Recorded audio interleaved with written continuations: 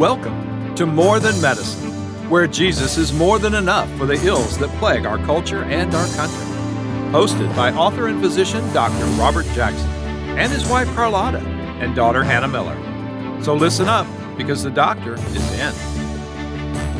Welcome to More Than Medicine. I'm your host, Dr. Robert Jackson, bringing to you biblical insights and stories from the country doctor's rusty, dusty scrapbook.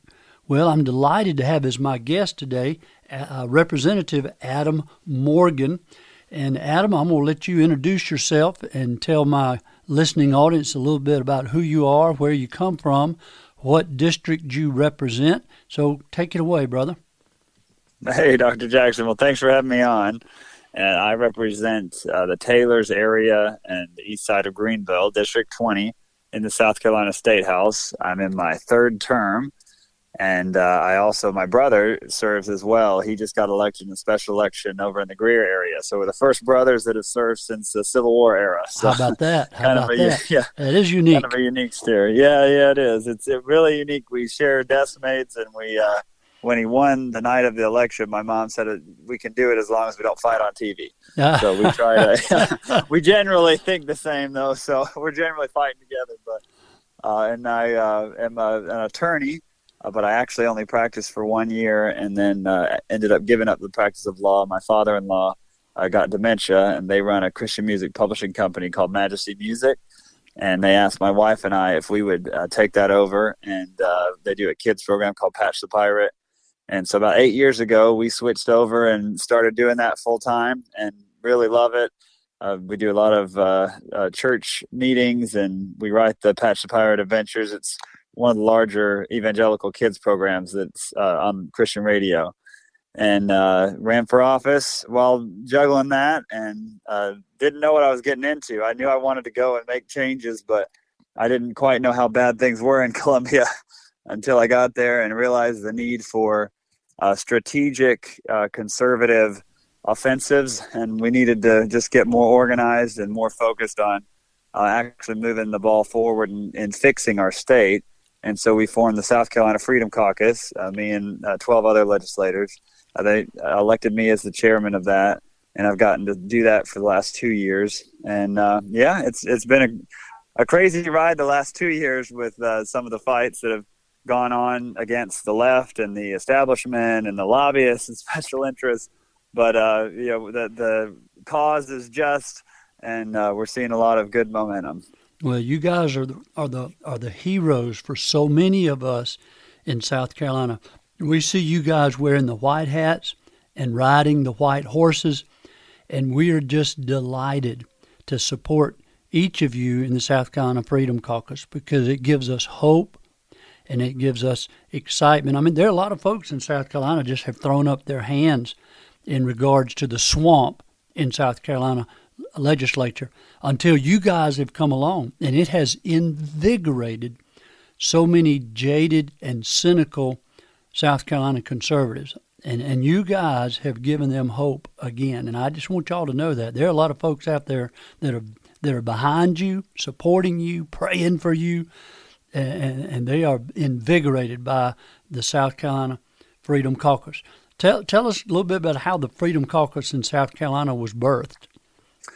Well, it really started after the Save Women's Sports bill fight. If you recall, Ashley Trantham, who does Happy Cow Creamery over in Greenville, she had filed that bill, and we had this big discussion in Republican caucus. It really was a big fight. A lot of the moderates did not want that bill to be pushed by the Republicans, even though it had been passed in Georgia, North Carolina, and other states. South Carolina, as you are aware, is always behind on anything conservative. We're one of the most liberal, Republican-controlled states. We have the highest income tax, no school choice, worst tort laws, you name it. Weaker abortion laws, abortion restrictions. We never did the prohibiting the transgender surgeries on minors when all the other Republican-controlled states have. So this was a couple of years ago. We were doing Save Women's Sports, and we won the vote in caucus, and we were going to fight and get this bill passed. Well, immediately the leftists started harassing Ashley, and they started, trying to picket the front of her farm and stop people from going in. They were dumping her milk out in front of Whole Foods and Publix to try to get them to cancel the contract. So she was actually literally suffering, her business was suffering from this onslaught of these leftists coming after her. And someone called leadership and, basically threatened them. Somebody in the chamber or in, some kind of lobbyist interest called and said, hey, you don't need to push that bill. That's a transphobic bill. And so leadership just, basically backed out and was like, oh, well, we're not going to force this bill through. And they sent it to Judiciary, one of the most liberal committees. And in that committee, Republicans voted with Democrats to kill that bill. And it just shocked everybody. Like, what in the world? How could they do that when Ashley's being harassed? And really, we had already seen this kind of stuff when the fight over the vaccines. You'll probably remember when the firemen were going to lose all their jobs over the vaccine mandate. And same thing happened there. One of our Freedom Caucus members put up a bill to stop that and prohibit vaccine mandates on state employees. And right before it came up for the vote, the majority leader jumped up and adjourned for the day to kill that bill. And Republicans were voting with him and to leave all the firemen out and make them all lose their jobs. And it wasn't until Josiah Magnuson jumped up and was taking a picture of the board and we were yelling out, hey, y'all are going to look great when you get your firemen fired, that they ended up switching and we won the vote.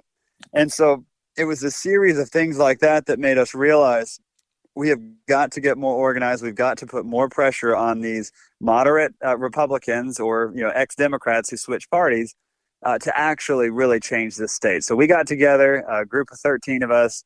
We got organized. We met with Jim DeMint and Ralph Norman and John Warren and other conservative allies. And we put this plan together to really move the ball forward in South Carolina. And we launched. Mark Meadows came down, and we just had it was a real big to-do. Everybody got excited. Right away, we had some big wins. We found out there was a pediatric transgender clinic that was fully funded by the state of South Carolina, by taxpayers, seeing kids 4 years old to 16 and giving them puberty blockers and, sending them to surgeons to get transitioned. And once again, I took that stuff to leadership and to other elected officials. Nobody wanted to touch it. And so we FOIA'd them and said, let us know what you did to these kids. And they said, we don't have to give you that information. I said, yes, you do. You're taxpayer funded. I'll sue you if you don't. And the next day they shut the whole clinic down. Mm-hmm. And it was all over the news. Freedom Caucus shuts down clinic. And, we had some big wins right off the bat. And we get back to session. And that's when they had set the caucus rules in front of all of us. And the Republican caucus in the offseason noticed that 4 of their members lost re-election, 4 longtime Republican incumbents. And all the people that beat them were Freedom Caucus that come in to join the Freedom Caucus. And we picked up 8 members. We were growing, and they decided we got to stop that. So they changed caucus rules to try to make it so that nobody could campaign against any other members. And their definition of campaign against was no pictures of the public voting board can be shared on social media. You can't talk about how people vote in committee, like when Ashley told everybody what happened in committee and 2 of those guys lost re-election. And you couldn't say anything that might make an incumbent Republican look bad. It was a complete muzzling of free speech to try to keep constituents in the dark. We refused to sign it. And they kicked 16 of us out of the Republican caucus. Mm-hmm. And that was earlier this year. And so since then, it's been a wild ride. It's really been all-out war. But I think it's the best thing that could have happened because it exposed the cronyism and the control that the lobbyists and that these moderate Republicans have over the House of Representatives in South Carolina. Yep. And so hopefully we're going to see some serious change. You're exactly right. It's cronyism and protectionism, protecting the old guard and the Republican establishment. And you guys exposed them. You're exactly right. And the best thing you ever started doing was taking pictures of the voting board. Yeah, exactly. When you start doing that, those guys start trembling in their wingtips. I'm telling you. Which is crazy because they can't stand by their own votes. No, they can't. That's what, so, in caucus, when they first threw that in there, and I jumped up and said, what does campaign against mean? First person, no more pictures of the public voting board. And I thought they were joking. I was like, how does that make you look bad? It makes me look bad for how I'm voting. I was like, are you kidding? Like, it's a public voting board. The public has a right to know this information. How dare you try to limit and control what other members can do and say? So I'm actually planning to file legislation this year that would prohibit any legislator from signing a pledge to a third party to not share information with their constituents about what's going on in government, because you literally have them signing loyalty pledges to a club. I mean, the Republican Caucus is a private club. Yeah, it is. And I would feel the same way if the Freedom Caucus tried to do some kind of crony rule like this. Yep. Like, right. you cannot control legislators. They are elected by their constituents to represent them, not anybody else. That's right. And I think that it's really kind of been a watershed moment to kind of expose who is really willing to stand and fight for what's right, or who doesn't have the backbone of the stomach to stand up to leadership. Because everybody knows leadership is moderate or even left leaning. Just look at the results of the legislation we're passing. That's right. But it's the members who are kind of caught in the middle. This has been a good testing ground to really kind of help people see, well, who are the conservative fighters and who aren't. Yeah. Who talk really conservatively at election time, but who are actually willing to face the brunt of attacks. I mean, I'm sure you're aware that they've spent about $700,000 of lobbyist money attacking Freedom Caucus members with mailers and text messages and live phone callers, just lying about all of the stuff that we've done in office, saying that we're against police, that we're against tax cuts, when we're the ones that on the budget are fully funding police and trying to cut the wasteful spending and have a higher tax cut. So anyway, it's my definitely challenge to voters in the state is to ask their legislators, why are you not a member of the Freedom Caucus? Yes. Make them explain. A very valid question. Make them explain why they are not a member of the Freedom Caucus. If you're a conservative voter in South Carolina, make your legislator explain why they're not a member of the Freedom Caucus. Because they ought to be. If they're a conservative Republican who says that they stand by the Republican platform in this state, they should be a member of the Freedom Caucus. And if they're not, they should explain why. Yeah. Yeah, I mean, I agree. And did you sign the pledge? That's right. I mean, I will say there are Republican members that were in the room after we were kicked out that fought, tooth and nail to try to get that changed. But the moderates, even some of the leadership who might lean our direction, they're terrified of these moderates and of the lobbyists. Mm-hmm. And they're, especially at the leadership level, they're cowards. Yeah, they are cowardly. I'm really not trying to name call. Like they are actually scared of the lobby. And, when there's certain members, they'll get up and they'll rant and rave against me and against other members of the Freedom Caucus. And you will literally hear cheering from the lobby, from the lobbyists, cheering on these crony individuals. And it always makes me sit back and think, how can they live with themselves? They literally can hear the cheering from the lobby, and they know that that's who they work for and who they represent. Not the people, but the lobbyists. Exactly. And the people have got to get informed. And that the only way they can do that, though, is for us to inform them. And that's why they tried to change these rules to muzzle us, so we can't talk about what's going on. Well, now, in the upcoming election next year, how many additional folks that are running for office have pledged to be a member of the Freedom Caucus if they get elected? Yeah, we haven't. So we don't have a formal pledge. I think at this point our members are so averse to that word. No. But we do have people who are saying that they'll join or that want to join. Uh-huh. There's about 35 challengers across the state in the different House districts that are looking at running against incumbents to join the Freedom Caucus. And so I'm very hopeful. We got some really great candidates. That we also have some members who are in the Republican caucus who are seriously considering joining the Freedom Caucus. Good. So that'll be good to see if some of them, because like I said, we definitely have allies. There's some good people who have kind of been caught in the crossfires and unsure of what to do. But when you have the Speaker of the House calling and offering people $50,000 of lobbyist money to run against a Freedom Caucus member. We are at the height of corruption. I mean, we literally had the chairman of LCI, Bill Sandifer, was investigated by the ethics committee because 2 lobbyists came forward and gave sworn affidavits saying that he told them, if you donate to my campaign, I will move the legislation that you want out of my committee. Blatantly violating state law. And now it's been referred to the solicitor's office for possible criminal prosecution. But you sit there and you hear that and you think, how is this possible? And then you say, oh, wait, the speaker is literally calling lobbyists and telling them, I need you to donate against these Republican members.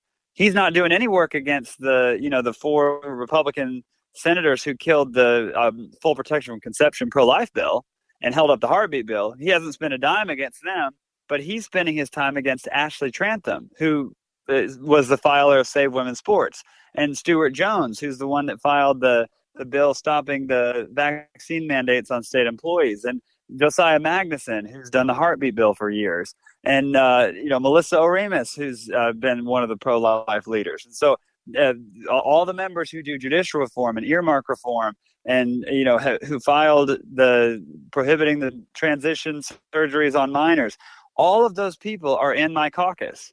They're all the ones who are willing to take on the real fights, stand up for what our constituents want, and will speak out truth to leadership. And that's who they are targeting and spending money against. And that is about the most telling thing, that there is in South Carolina politics today.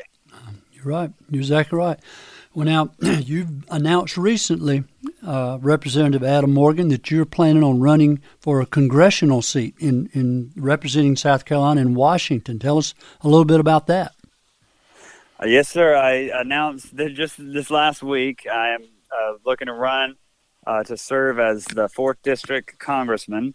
Right now, there's an incumbent, William Timmons, in the seat. And, I just think that we've had such a big fight at the state level, and we have a strong record.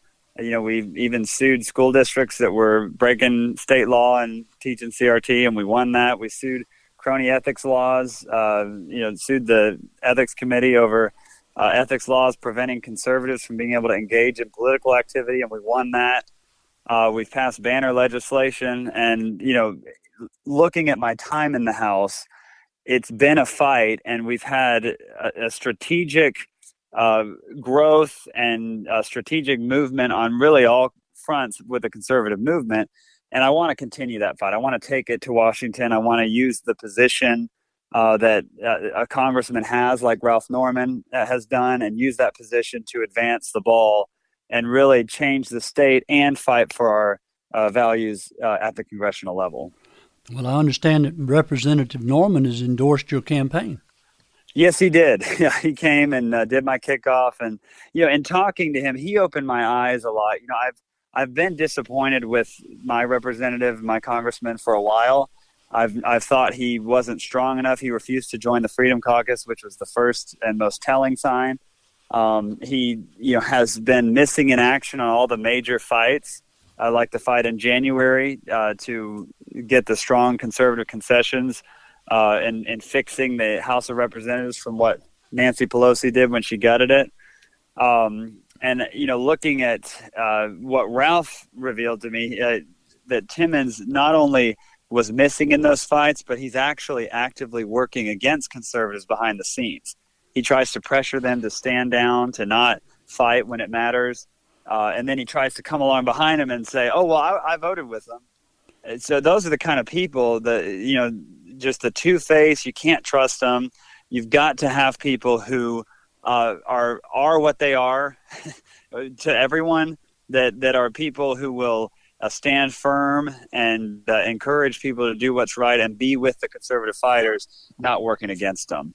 And so I've thrown my hat in the ring. I've got the sheriff in Greenville has endorsed me, a lot of other legislators, raised a lot of money right at the kickoff. So I'm all in, and I want to also be able to use my congressional run to get the word out about the Freedom Caucus, because a lot of people don't even know what's been happening. They're not even aware that the Freedom Caucus exists, or that we were kicked out of the Republican caucus, or that we've had all these major victories. And I think it's time for us to really pursue these higher offices and the platforms that they have to inform the public and use them to really affect change in this state. Well, now, if you were to be elected to represent, is it the 4th Congressional District? Yes, sir, the 4th. If you were elected to represent the 4th Congressional District in Washington, D.C., and you were able to stand side by side with Ralph Norman in Washington, what would be your objectives once you got there? Yeah, well, I have a lot. How much time do you have? I'll stick to some of the main ones. We got about 5 more minutes. You go for it. Yeah, I'll stick to the main ones. First of all, border security. We've got to fix the border and take it seriously. We have these people who talk about it and who go and take pictures by it, and then they do nothing. And they had the chance. Some of the conservatives put up an amendment on the budget during the budget fight that clearly defunded migration to the U.S. until the Biden administration takes the border crisis seriously. And almost all of the conservatives, or all the conservatives, voted for it. The entire South Carolina delegation voted for it, except our incumbent, William Timmons. He voted with Democrats and moderates. And that's the kind of thing where it's like, this is the time to fix the issue, and you cave. We got to take it seriously and be willing to fight on that one, because if we don't have border security, we don't have national security. You're right. Another big You're fight right. that kind of goes with national security is the Department of Defense, and it really is a funding issue. Every year we just continue the same amount of funding, and we don't have conservatives, or many conservatives, that are willing to fight and point out that, look, we need an extremely well-funded military, but we need to make sure that the money is actually going to the lethality of our force. Because we're losing ground every day. We're wasting taxpayer money on DEI and on what kind of diversity do you need on a pilot? You just need the best pilot you can get. That's right. And so we're losing good pilots, and we're wasting money on this training. Every dollar that goes to a DEI training, you're wasting time and money that could go to training pilots to actually pilot better. And so the lethality of force is something that we've really got to concentrate on. The money that's going there needs to be tied to that. And I would immediately support a comprehensive review of DoD funding and make sure that the dollars that are spent are going to that. So that's something that I would definitely be focused on.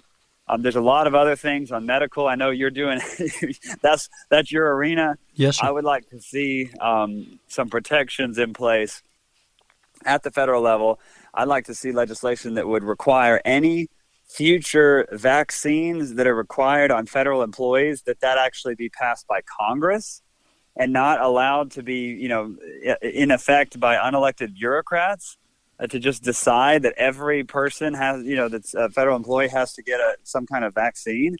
That's something we tried in South Carolina, which we're hopefully going to get passed this year. Right now, DHEC can just decide to add new vaccine requirements for children on the childhood schedule. And it's like that is absolutely a decision that should be made by elected officials and not by an unelected bureaucrats.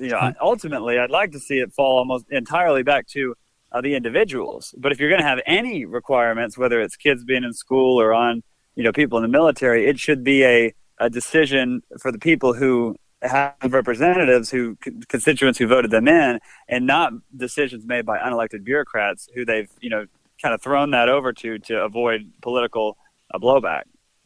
Yep, I hear you loud and clear.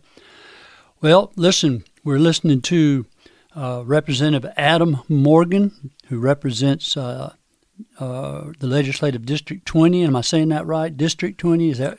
Yes, sir. District 20 in the State House. And he's been actively involved with the South Carolina Freedom Caucus. He's now made his run for the 4th Congressional District public. And now if folks want to be involved with your campaign, or if they want to make a contribution, Representative Morgan, how would they do that? Yeah, well, first, please do, because the fact is the race I'm running, is against a very well-funded incumbent who bought the seat the first time. It's a wealthy family, and he threw a ton of money, and he will again. But the fact is, our congressional seats, we cannot let them be bought. They can't be bought by individuals. They shouldn't be bought by special interest. If you look at the funding of my opponent, 97% of his funding comes from out of district and out of state, most of it from D.C. And I'm trying to run the exact opposite campaign. I'm looking for people that are South Carolinians, good patriotic South Carolinians who are willing to invest in a campaign to actually take back our state and take back Congress. And our website is voteadammorgan.com. I already told you I hit 6 figures of pledged donations my first day, and so we're off to a strong start. But the fact is, it's an uphill battle, and I'm all in, but I need all the help I can get. That's right. So consider contributing to his campaign. I'm sure he would value your constant prayers. And yes. I'm sure that he would value an army of folks who'd be willing to go out and knock on doors and make phone calls, put up yard signs, and all those things that are so important to a campaign. Well, Representative Morgan, I thank you for your time. I know you're a busy man. You've been interviewed 2 or 3 times already today, and I'm just grateful that you'd come on More Than Medicine. You're listening to thank you so much. You're listening to More Than Medicine. I'm your host, Dr. Robert Jackson. My guest today is Representative Adam Morgan. Thank you kindly. If you like what you hear, please follow, like, or share, and tell your friends about More Than Medicine. Thank you for listening to this edition of More Than Medicine. For more information about the Jackson Family Ministry, Dr. Jackson's books, or to schedule a speaking engagement, go to their Facebook page, Instagram, or their webpage at jacksonfamilyministry.com. This podcast is produced by Bob Sloan Audio Production at bobsloan.com.